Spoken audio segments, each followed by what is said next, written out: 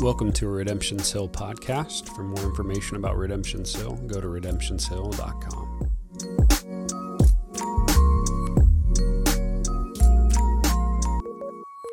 I'm glad to be here with you. I'm glad to get to worship. I'm glad to break into the Word. So we're going to jump into it. We're in Romans chapter 15, verse 14 through 33. So we're going to end the 15th chapter.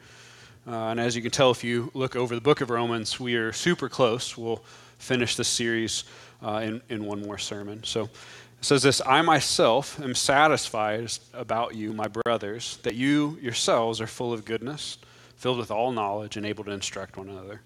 But on some points I've written to you very boldly by way of reminder, because of the grace given to me by God, to be a minister of Christ Jesus to the Gentiles in the priestly service of the gospel of God, so that the offering of the Gentiles may be acceptable, sanctified by the Holy Spirit. In Christ Jesus, then, I have reason to be proud of my work for God. For I will not venture to speak of anything except what Christ has accomplished through me to bring the Gentiles to obedience, by word and deed, by the power and signs and wonders, by the power of the Spirit of God, so that from Jerusalem and all the way around Lycaum, I have fulfilled the ministry of the gospel of Christ, and thus I make it my ambition to preach the gospel, not where Christ has already been named, lest I build on someone else's foundation, but as it is written, those who have never been told of him will see, and those who have never heard will understand. This is the reason why I have so often been hindered from coming to you. But now, since I no longer have any room for work in these regions, and since I have longed for many years to come to you, I hope to see you in passing as I go to Spain, and to be helped on my journey there by you.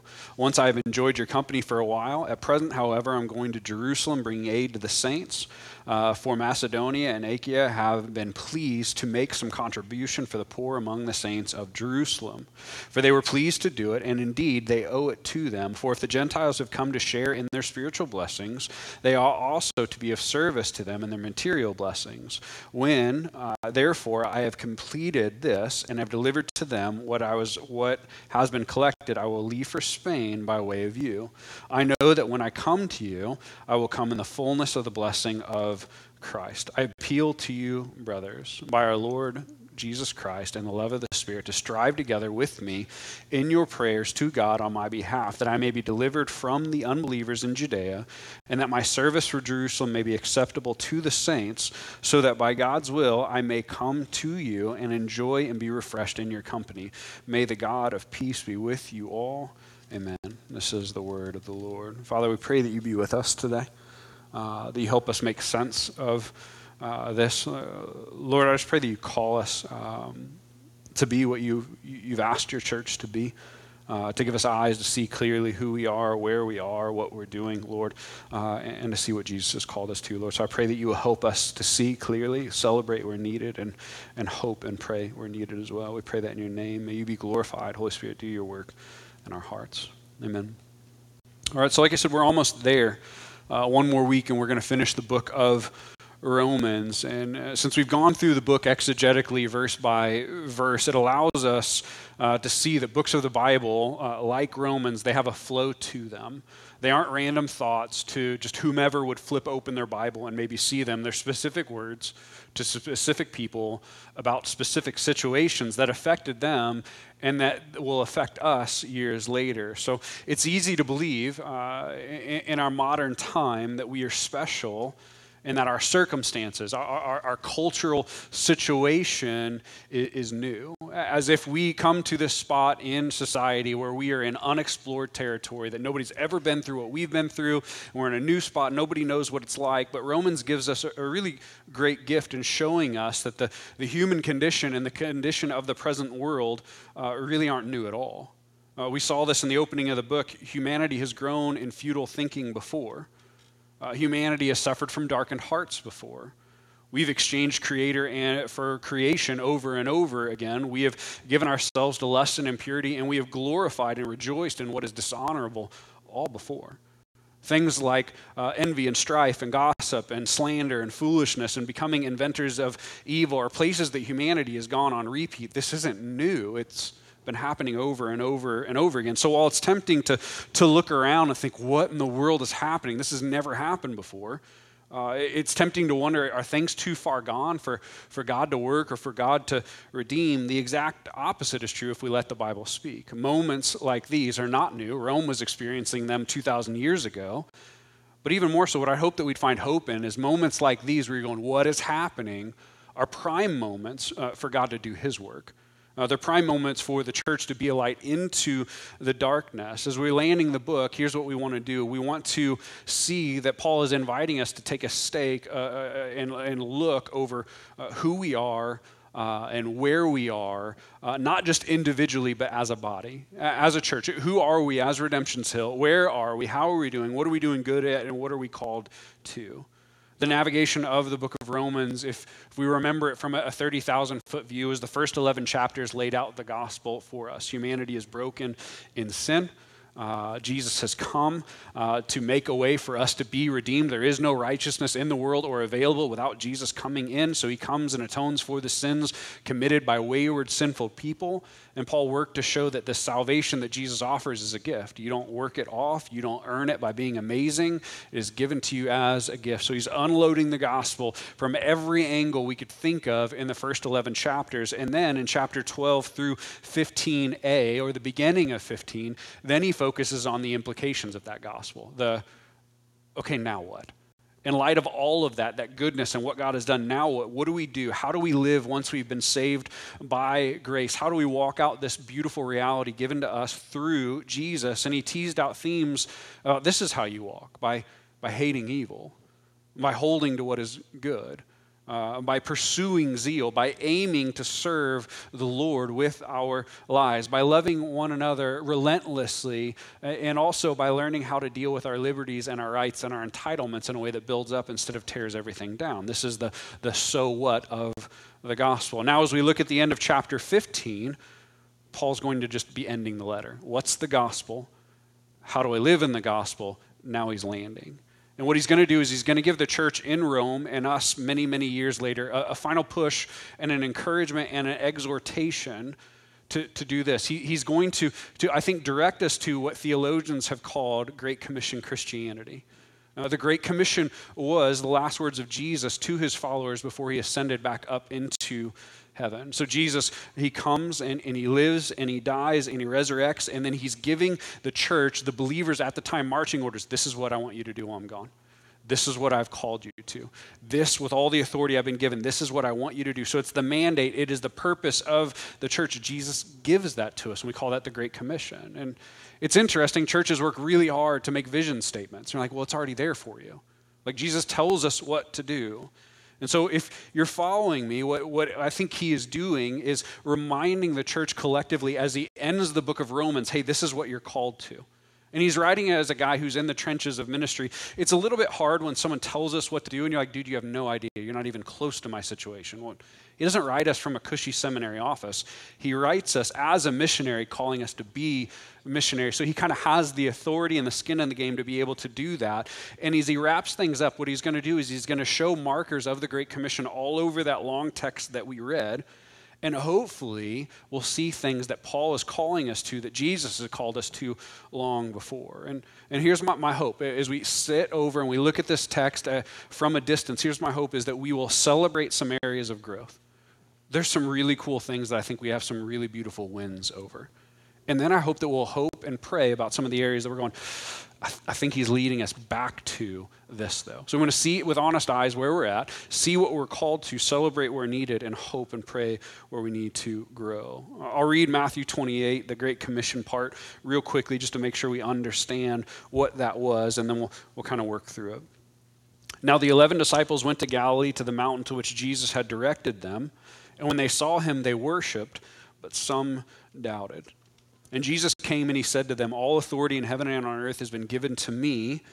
Go, therefore, and make disciples of all nations, baptizing them in the name of the Father and the Son and the Holy Spirit, teaching them to observe all that I've commanded you, and behold, I'm with you to the ends of the age. So we want to be really careful. We don't want to make the entire sermon of Romans 15 about Matthew 28, but we do need to pull some markers out of that. There's some key themes that Jesus calls us to in the Great Commission, and the biggest one that you probably have not missed or heard if you've been around here for a while is he calls us to discipleship.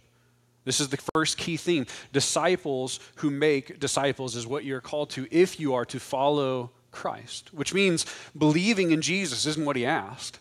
He asked you to be a disciple. Disciples follow Christ, learn about his ways, follow him personally, and take other people with him as they do it. It involves learning and growing and pursuing and course correction and maturing all as you follow Jesus. The theme of mission is involved, to see ourselves as ones who live towards seeing others come to know Jesus. This is the as you go, as you live, as you do your thing in the world, show others Jesus in the hopes that they will be baptized into the faith and come and walk in the family of God. The theme of teaching is there. And then here's the other one, the theme of obedience is there. And obey all that he has commanded you. So disciple, mission, teaching, and obeying are the kind of grand overarching themes of the Great Commission that I think Paul's going to tap into and go, hey, remember this is what Jesus called us to. Let's kind of see how we're doing there. In the opening of the verse today, or the verse in the text today, Paul says something interesting. He says, remember, he's looking at the church in Rome, ending the book. He looks at him and he says, I'm satisfied with you. Isn't that an interesting thing to say? I'm satisfied. And he's not doing it salty, like passive aggressive, like I'm satisfied. No, I'm content. Now, I can think of a lot of ways that I've heard leaders talk about people. I'm annoyed with you. I'm disappointed in you. I can't stand you. I can't believe how crazy you are. I can't believe how hard-headed you are. And yet, in the face of all this outlandish sin and craziness, in the presence of countless idols and sins and hostility to the gospel, Paul doesn't say anything about frustration or disappointment. He says, I'm satisfied. I look and I see what God has done in you, and my heart is happy. I'm content. I don't know about you, but I found this to be encouraging. Man, I've had countless conversations this year. People in the church and outside of the church about churches and believers and faith, and what seems to be the sentiment that I feel, and I've talked to a lot of other pastors who feel the same way, is there are way more voices who are cheering for leaders and churches to fall and epically crash than there are praying for people to remain faithful and succeed in Christ. It seems like the loudest voices are pointing to failures and controversy and outrage, so much so, the voices are so loud that it begins to plague the mind a little bit to where you wonder, is it the destiny of all churches and all leaders and all believers just to fall on their face? To not do well? Is it impossible to remain faithful? Is it possible to have a good ending or a positive ending or to hear, well done, my good and faithful servant, when so many people are just cheering for the church to fall? And Paul, in a resounding fashion, goes, it is possible. It's possible to see a church and be content and be satisfied and go, there's a good thing going on there. The church in Rome, with all the dysfunction and craziness around them, hear me, they were doing well. Right? They were fulfilling what Paul had hoped for them. Imperfectly. Right? We're not claiming perfection, but they were imperfectly following the perfect Savior. Yeah, they had struggles. Remember the weaker, stronger paradigm that we've preached a month over? And you're like, man, I've seen people argue about rights and stuff all the time. Yeah, they had difficulty navigating freedoms while building each other up, and they needed to be called not to be conformed to the world, but to be transformed. That means the pull was strong, and some of them were having a hard time with it. And yet, despite all of that being true, they were doing well. Paul was able to look at them and say, not, hey, man, you fools are keeping me up at night with your craziness. Instead, he says, I'm satisfied. I'm content with what I see. God has done a good work. But why? We all know people who, if you ask them a question, they'll straight lie to your face to make you feel good, right? Like the passive aggressive, like, hey, did I make you mad? No. You're beginning to wonder, like, is Paul just saying a nice thing to the church, but he doesn't really want to call them out? And the answer would be like, no. Have you read anything by Paul? That's not possible for him. His truth gauge just simply wouldn't allow it. But here's the other reason that we know he's not just giving an empty, vague thing. He qualifies after saying he's satisfied why he's satisfied. I'm satisfied because, he says, my satisfaction becomes because you yourselves are full of goodness. You are filled with knowledge. and you're able to instruct one another in the church. This is a threefold comment about what Paul sees when he looks at the church in Rome. Full of goodness speaks to their morality. They're high character people. They haven't been conformed to the patterns and the ways and the wants of the world. Instead, they are, as the Great Commission would call us to, observing the commands of Christ. They're following Jesus even when it's unpopular. They've been transformed by their Savior and they're obeying him. This goodness can't be oversold. This is a massive win for a church. We can't be light in the darkness if we're camouflaged to look just like the darkness. And Paul is confirming, I see the light of Jesus in you. No, you're not perfect. But I see the goodness of God working itself out in your lives. I see Jesus. I see the light. And then Paul says that they are also full of knowledge. This is theological. There tend to be, I don't know exactly when it happened, but this shift away from the head into the heart that went way too far. And we're saying is, hey, you aren't stuck in elementary doctrines. The book of Hebrews, where we're going next, has an interesting part. He goes, hey, you guys should be past this. You should be eating meat, but you're still drinking milk. Like you should be on to heavier concepts than this. And Paul looks at the church of Rome and goes, hey man, you theologically have grown. And he said some really hard stuff, some concepts that he even said, hey, I had to be kind of bold and talk about some heavy stuff to you. And he knows that they can handle it. Why? Because they have a undergirding of a foundation of the gospel underneath of them. There is knowledge in them. So there's a biblical foundation that supports talking about hard things. Again, while this may seem like a lackluster trait, it's a huge deal. Can we just say it? To be theological is not academic. If you follow Jesus, you're a theologian. Some are terrible theologians, but we all are theologians. We cannot follow the Savior that we don't know anything about. Just at a heart level, Jesus' call again is follow me.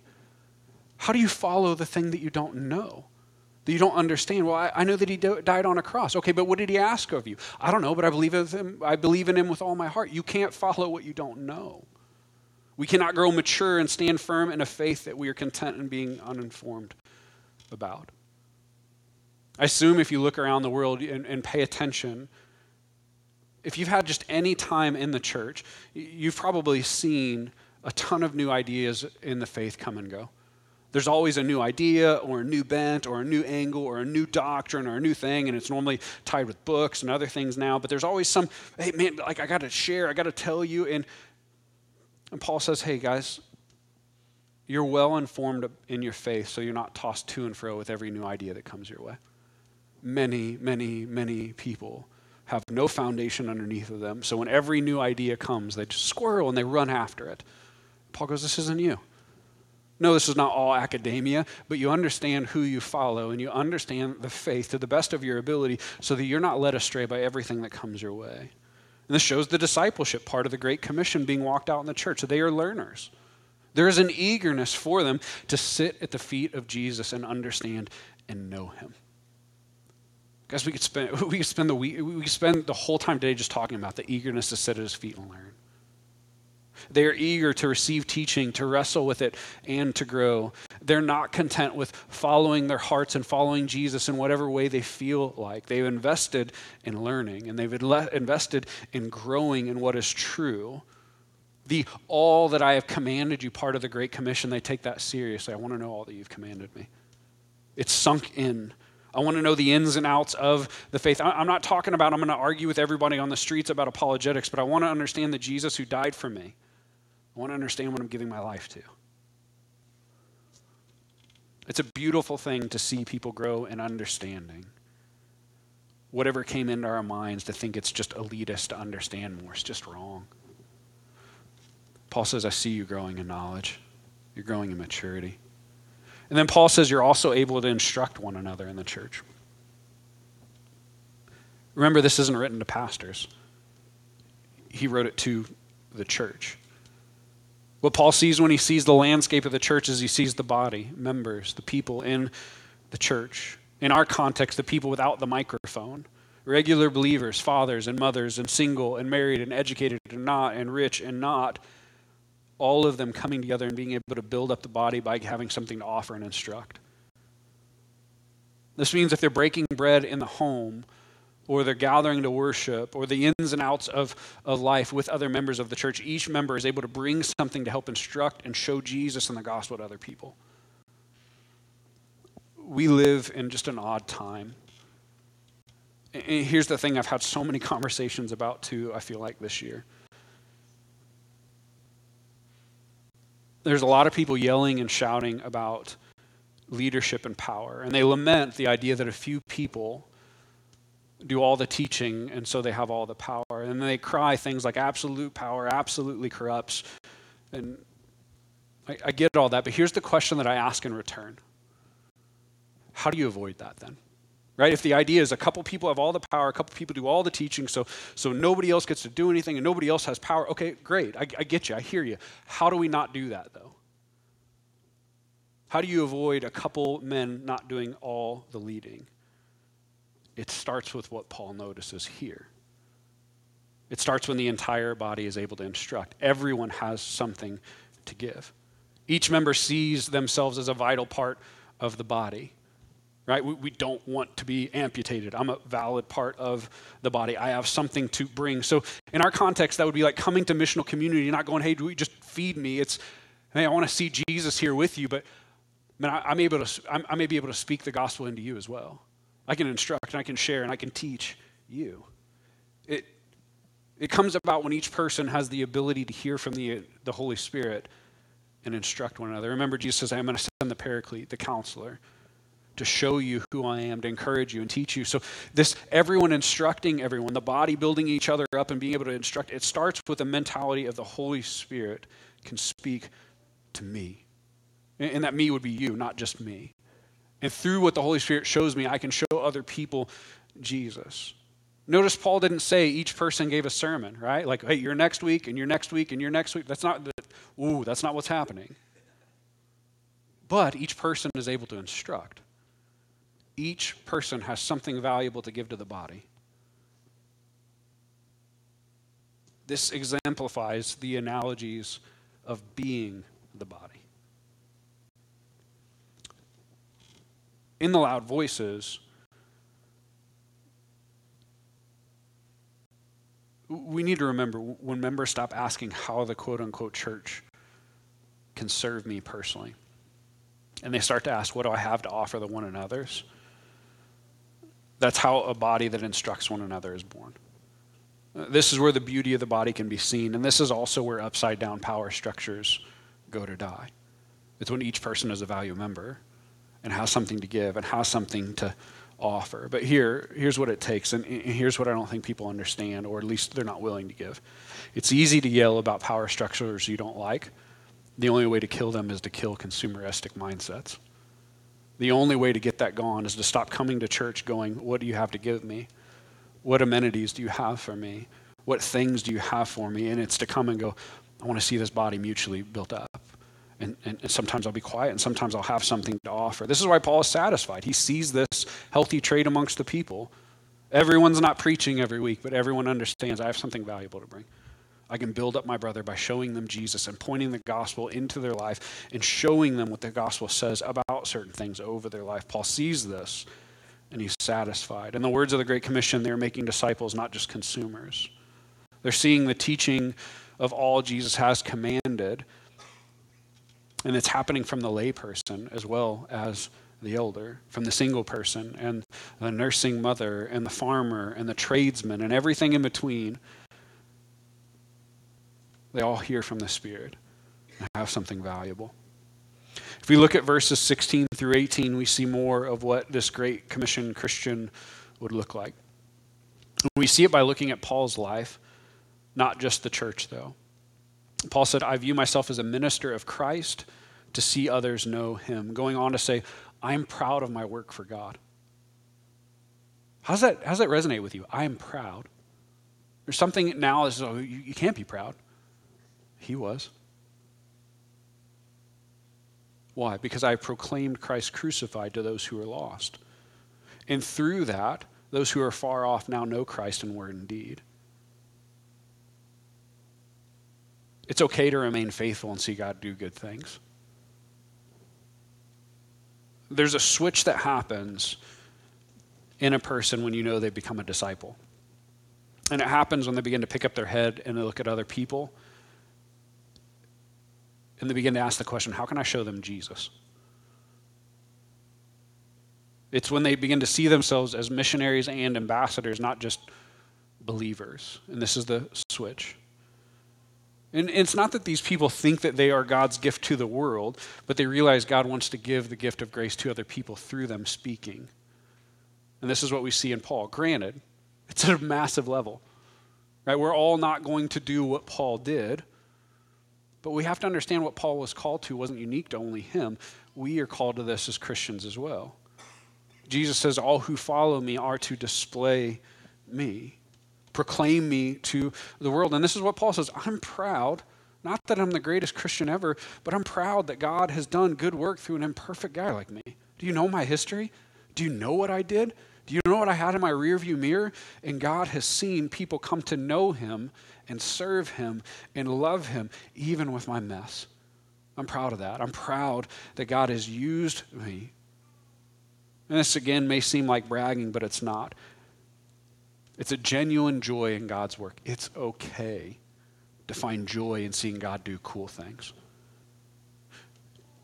You see it when he says, I proclaim nothing but Christ crucified. Right, there's a way to say, like, man, I'm proud of all the work, and like I have such speaking abilities, and I blog so well, and I had this podcast, and like, so many people, I was like pretty creative, and like, to God be the glory. No. I'm so proud because when I just talked about Jesus crucified, people came to know him. This follows the Great Commission Christian mandate that as you go, as you live, in the realms of your life, with your job, with your family, with your neighborhood, you do your part to see disciples made, to see the lost saved. Now, our as-you-go moments are going to look different. Why? Because we go in different ways. Our lives look different, and that's completely fine. But we need to understand the as-you-go moments in our lives, they matter. And they're all a part of being faithful to Jesus. Jesus' plan has always been that we would share him with the world. What I encourage you with is asking the question, do you feel this in your life? Do you feel the call to see others become disciples, to see people know Jesus, to see your neighbor or your friend or your mother or your brother come to know Christ? Not do you feel like a rock star, a theologian, or so many times we get to this and you're like, well, I kind of want that to happen, but I don't know it all, and I'm still kind of a hot mess, and I do this that I probably shouldn't. And no, not are you perfect enough to see people know the perfect, but do you feel the call to see people come to know the perfect? Man, if not, I just encourage you in a couple ways. The first is just blanket level. Jesus called you to this, not me. It's not a Redemption Hill thing. It's not a thing of the West. It's not a growth scheme of the American church. Jesus called us to it himself. It's his plan. And the second is you don't need to be perfect to walk this out, just faithful. Again, we always wonder about the holes in our game and what I don't know, and what if they ask me this question, and what if I feel dumb, and you're going to feel dumb sometimes. That's fine. The beauty of the gospel is God does amazing things through hot mess people at times. You don't have to be perfect. He was. And then I would ask you to see verse 21 this morning with new eyes. Look what he said in verse 21. Those who have never been told of him will see. Man, what if we believe that? And those who have never heard him, they'll understand. In the 21st century, it's easy to believe, well, everyone's heard about Jesus. Where do you want me to go, man? Well, in a sense, that's true. But in a sense, it's completely false. I'll throw a guess. Maybe over the last 20 years, like if you haven't noticed, things have changed. We are not a churched culture anymore. We are a de-churched culture. The word is that we're post-Christian. What does that mean? Well, Christianity's here, and the world has advanced past it, is what the world thinks. We're post-Christian. We tried it. It was kind of like a college phase. It didn't work out for us, and we're done. We're post-Christian. What does that mean? Well, if we've been that way for a while, it means a large number of people have never actually heard the true gospel. Why? Because they think we're past it. A large number of people have never actually heard of Jesus. They've never actually heard of what the Bible says about the Savior King. So yes, they've heard the name Jesus, and they've probably heard caricatures about him given by television or movies, or maybe the people who hate him and who speak about him the loudest while the Christians don't actually talk. But they've never heard the good news of the real Jesus. But they would if we would tell them. Does this mean everyone's going to come to faith? No. Some will, though. So yes, the world is crazy. There are people who deny it. Yes, the church looks like it's dwindling. You look at the numbers, and there's been a mass exodus out of the church. Completely true. Yes, the world has moved on to other things with a quickness in the post-Christian mindset. And here's the thing. It's all happened before, and that's the exact spot that Jesus does really beautiful work most of the time. That's the exact time when the world looks dark to show the light of Jesus through real conversations and sharing him and walking next to people and showing them who God is. And through that, and maybe the people of God being what Jesus asked them to, God may save some. This is the plan of redemption, not pastors, but the people collectively. I realized early on that exhaustively we would not cover that text, as I probably read all of that. You're like, whoa, we going to do all of that? Nah, no way. And that's okay. Though we exegetically preach, this isn't a college class where we need to go into the Greek of each word. What we did on this one is we just want to look for themes. The final theme that we'll draw from is in verse 30, and this is a call to prayer. Paul says, I appeal to you. And notice how he sets this up. Me and my wife have this thing, and like when we need to tell each other something and get them to pay attention, we kind of front load it. And like for me, she'll tell me, hey, I've been thinking about this for a while. And I'm like, okay, don't be a jerk, listen to her. Like it's the front load part of like, hey, there's some seriousness to what I'm about to say. I think this is what Paul's doing. I appeal to you, and then listen to how do I appeal to you out of my wants or my desires, or do I appeal to you out of my whim? No. I appeal to you by our Lord Jesus Christ and the love of the Spirit. Strive together with me in your prayers to God on my behalf. Notice the whole Trinity was there. To be walking in the fullness of being Great Commission Christians, it's going to take striving together in prayer. It will not happen with prayerless people. Jesus told us all power has been given to me to tell you to go, to see disciples made, to push back darkness, to see God glorified. To be serious about this, we'll have to deepen our dependence on Christ through sharpening our prayers to the Father through him and by the Spirit.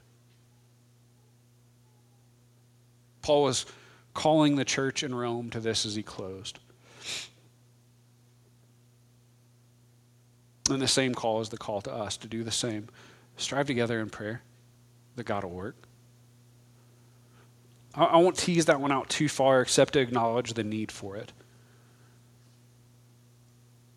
God's people striving in prayer is something that we need to regain. And I would say that we stands on Redemption's Hill and the church in the West as well. The redeeming work of God will not be carried out by prayerless people. And the redeeming plan of God will not happen on our own power. But the good news is that God has all the power, and he's going, hey, come talk to me. Come ask me to work. Ready for people who will call upon his name to unleash his will and the beauty of the gospel. Like, how does that work with sovereignty? I don't know. We'll ask him one day. But he calls the people to call upon his name in prayer. To wind down for today, man, I'm grateful for what God has done in us here. The opening section about being satisfied with the 3 markers, I just sat back and looked at that. I can resonate with that. When he's talking about with goodness and growing in knowledge and able to instruct one another, I feel like, and I'm always judging, like, hey, are you serious there? Or are you just trying to make yourself feel better? Like, I feel like those are areas that we've experienced profound grace and growth in. Right? There's a sense of growing in goodness and godliness. There's a desire and knowledge. I mean, we've crushed through Romans, and like you haven't like, hey, can we do something else? Like, there's a growing in maturity of understanding, and nobody's going like, hey, you use too big of words and theological concepts. At least not to me. And probably the greatest area of victory that I can kind of resonate with him is the teaching one another. And I see the beauty of that. Really, in our missional communities is the greatest example. I hear stories of it in our DNA groups as well. Man, it's been cool to sit through talking to other MC leaders, and we've kind of changed with the shared leadership structure. And as you guys have seen, if you're in an MC, the leadership load is spread out. But what this has allowed is a whole lot of other voices to regularly instruct and build up. And I've heard other people go, oh my gosh, like what so-and-so or so-and-so has to bring to the table, or the way that they're leading, or like it, man, it's encouraged me. I didn't even know that was in there. There's this mutual upbuilding happening. My heart's joyful over it. We see that, like, we lower the bar sometimes with kids' classes. We see that also in our kids' classes. Like, we have good kids' classes. We're not just babysitting your kids. There's gospel-centered curriculum that people are getting, and they're going over, and they're help teaching your kids. There's other areas that it's blossoming as well, where the gospel is being shared and reminded to each other by one another. Not just by me or the elders or people with a microphone, but you, the body.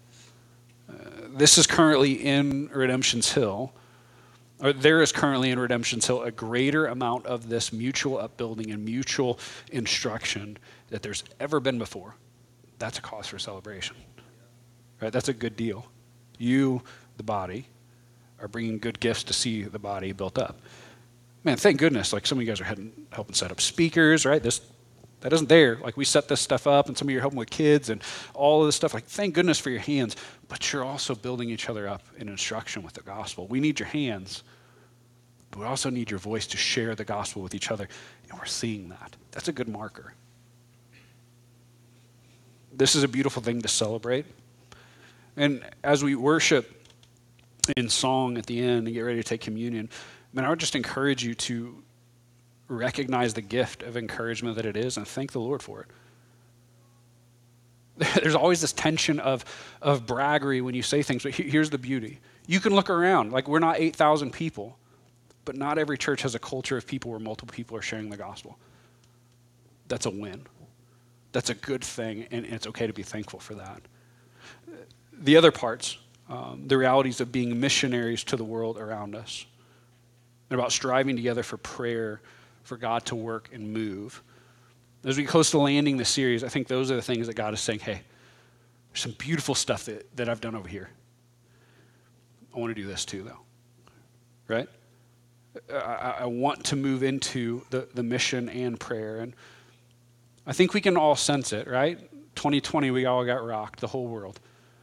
We're all trying to understand, like, how do you live and how do you keep your head above water? And oh my gosh, everyone's depressed. And oh my gosh, like, we all bought too much stuff on Amazon. Like, all of this craziness happened in 2020, where you just kind of turn in because nobody knows how to cope. I think the Lord's going, okay, hey, we're through it. Let's turn back out. It's a perfect timing for God to change that.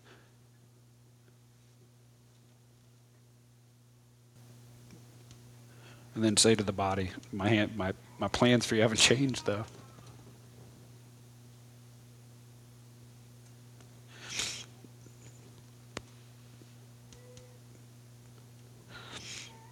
The hope is that you would reignite a passion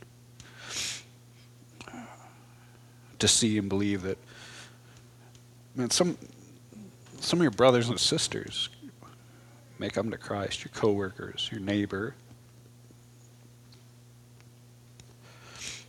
may come to hear about the real Jesus and follow him. If we shared him, though. Here's the thing. I don't offer a guilt trip or a condemnation, just a prayerful what if. What if now is the time that God wants to save? What if he wants to save some of the people that you gave up on, like now? What if the darkness of the world is the perfect time?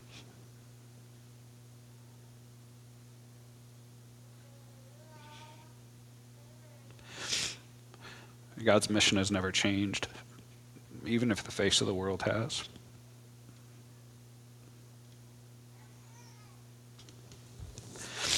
As we've talked about the last couple weeks, what God has been stirring the elders towards, and I think others as well, is also recapturing prayer. We will not see this mission without prayer. What if our MCs became places where we see mountains moved, right? This was the metaphor in the Bible for things that you thought were impossible to happen. What if we began to pray believing that God would do those things? Here's the other thing. What if God were to connect with his people in corporate worship gatherings through their prayer here? Not once in a blue moon, but regularly. What would that change? If there was an excitement to come to church on Sunday because your heart yearns to pray to the Lord with the people of God and see him draw near through the Spirit, because he said he would. I just ask you to spend some time contemplating that as we close.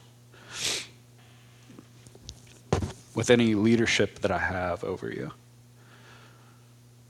can we ask together, God, will you give us a heart of prayer? We can pray the prayer of David over it. Give me a new heart, because mine I've tried. I can't do it. Give me a heart that prays. Begin to bear your heart before the Lord. Like the Father in heaven is good and he's kind. He's shown himself worthy of it. As we land, we'd know that, man, there's some beautiful things that have happened. They're cause for celebration. Lean into that. See it for how great of a blessing it is. It's okay to be thankful. And then we can ask for help in the other areas that he's drawing us to. Lord, help your mission be reunited in your people, and help prayer come from our lips. I think that's the best way to begin to land this series. We have one more sermon here. Celebrate where needed. And then ask for help in the other spots. We're going to take communion for today. Clayton, you can come up. 1 Corinthians 11:23 through 26 says, "For I received from the Lord what I also delivered to you, that the Lord Jesus, on the night when he was betrayed, took bread, and when he had given thanks, he broke it, and he said, 'This is my body, which is for you. Do this in remembrance of me.' In the same way, he also took the cup after supper, saying, 'This cup is the new covenant in my blood. Do this as often as you drink it in remembrance of me. For as often as you eat the bread and drink the cup, you proclaim the Lord's death until he comes.'" Here's the beauty. In the areas of celebration, in the areas of hope and prayer, the sacrifice of the Lord still stands. So we can come and we can take, Lord, your body has been broken, your blood has been spilled for all of my needs. And we can come and we can be encouraged in that, thankful in the areas that he's been so good and kind, and then also in areas where you go, man, my mission hasn't been anywhere near my heart or my mind, and I haven't prayed at all. The body and blood of Jesus is still there. So you can come and you can confidently take and know that he is good and he's kind and he's still sacrificed for you. So at any time, then I would ask that you would take and remember those. What a loving Savior we have. Let your heart be encouraged. As we try and pursue more prayer here, we mean it. We're changing a couple things around. Even on this front song, here's what I would encourage you. Spend some moments for the first verse or so. Would you just pray where you're at? Thank him for the good things that he's done in us. Ask him for the things that we still need. We're not going to become a prayerful people without time to pray. So give you a couple moments. Wrestle with the Lord. Thank him for his goodness. Ask him for his mercy and kindness for the areas that, man, we're just a ways off. Ask him to give us new hearts that want to pray, that want to see him. Ask for the Spirit to draw near to the people of God through their prayer. I do not think it's a waste to spend some time just praying and going to the Lord. And then after that, you stand and sing with us. You can take communion at any time. You don't have to be a member here to do that. We just ask that your faith be in the Lord. Well, friends, it didn't expect to get choked up, but sincerely, may God has done some good things. He didn't let the wheels come off, and there's more that he wants to do. I hope that you're encouraged by that. Let's ask him to do it. And thank him for the goodness and mercy that he's already given us. God, I pray that you draw near.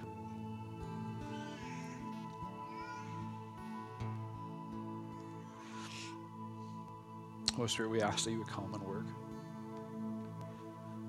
Forgive us for the ways that we've grieved you and walked as if we don't need you. Come close to your people. Show us the beauty of the Son. Speak to our hearts. For those who have never felt the presence of the Lord, Lord, would you draw near to them?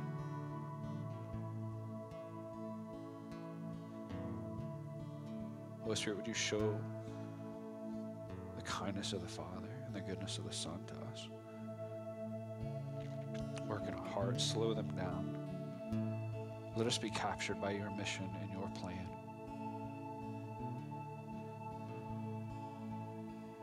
Lord, I pray that even in our time of prayer, reorder our affections and our focuses. Overwhelm us with the love of the Savior. Thank you for your patience and your kindness. Thank you for walking us through hard years. I pray that you would continue to work and that you would be glorified and made much of. Draw near to your people.